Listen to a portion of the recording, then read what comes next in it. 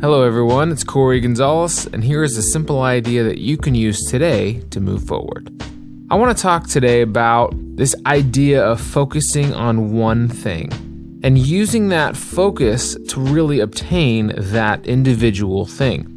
A common phrase is, if you try to catch 2 rabbits, you'll catch none. And I think that's really true. I think focus is very important. And if you want to reach your goal, I think you can apply energy every single day to a specific objective, and you can eventually reach it. And although you can say yes to many different type of objectives, it's that focused energy that really gets you there. So you might have to say no to some good things because what you're looking for is really great. And you have to exchange those things so you can ultimately reach your full potential. So I believe the difference between somebody who reaches their goals and the person who just stays busy is often focus and the direction that they choose in life. So it's a very simple idea, but if you focus on your primary objective before moving to another one, I believe you can reach your goal faster and sometimes with less effort.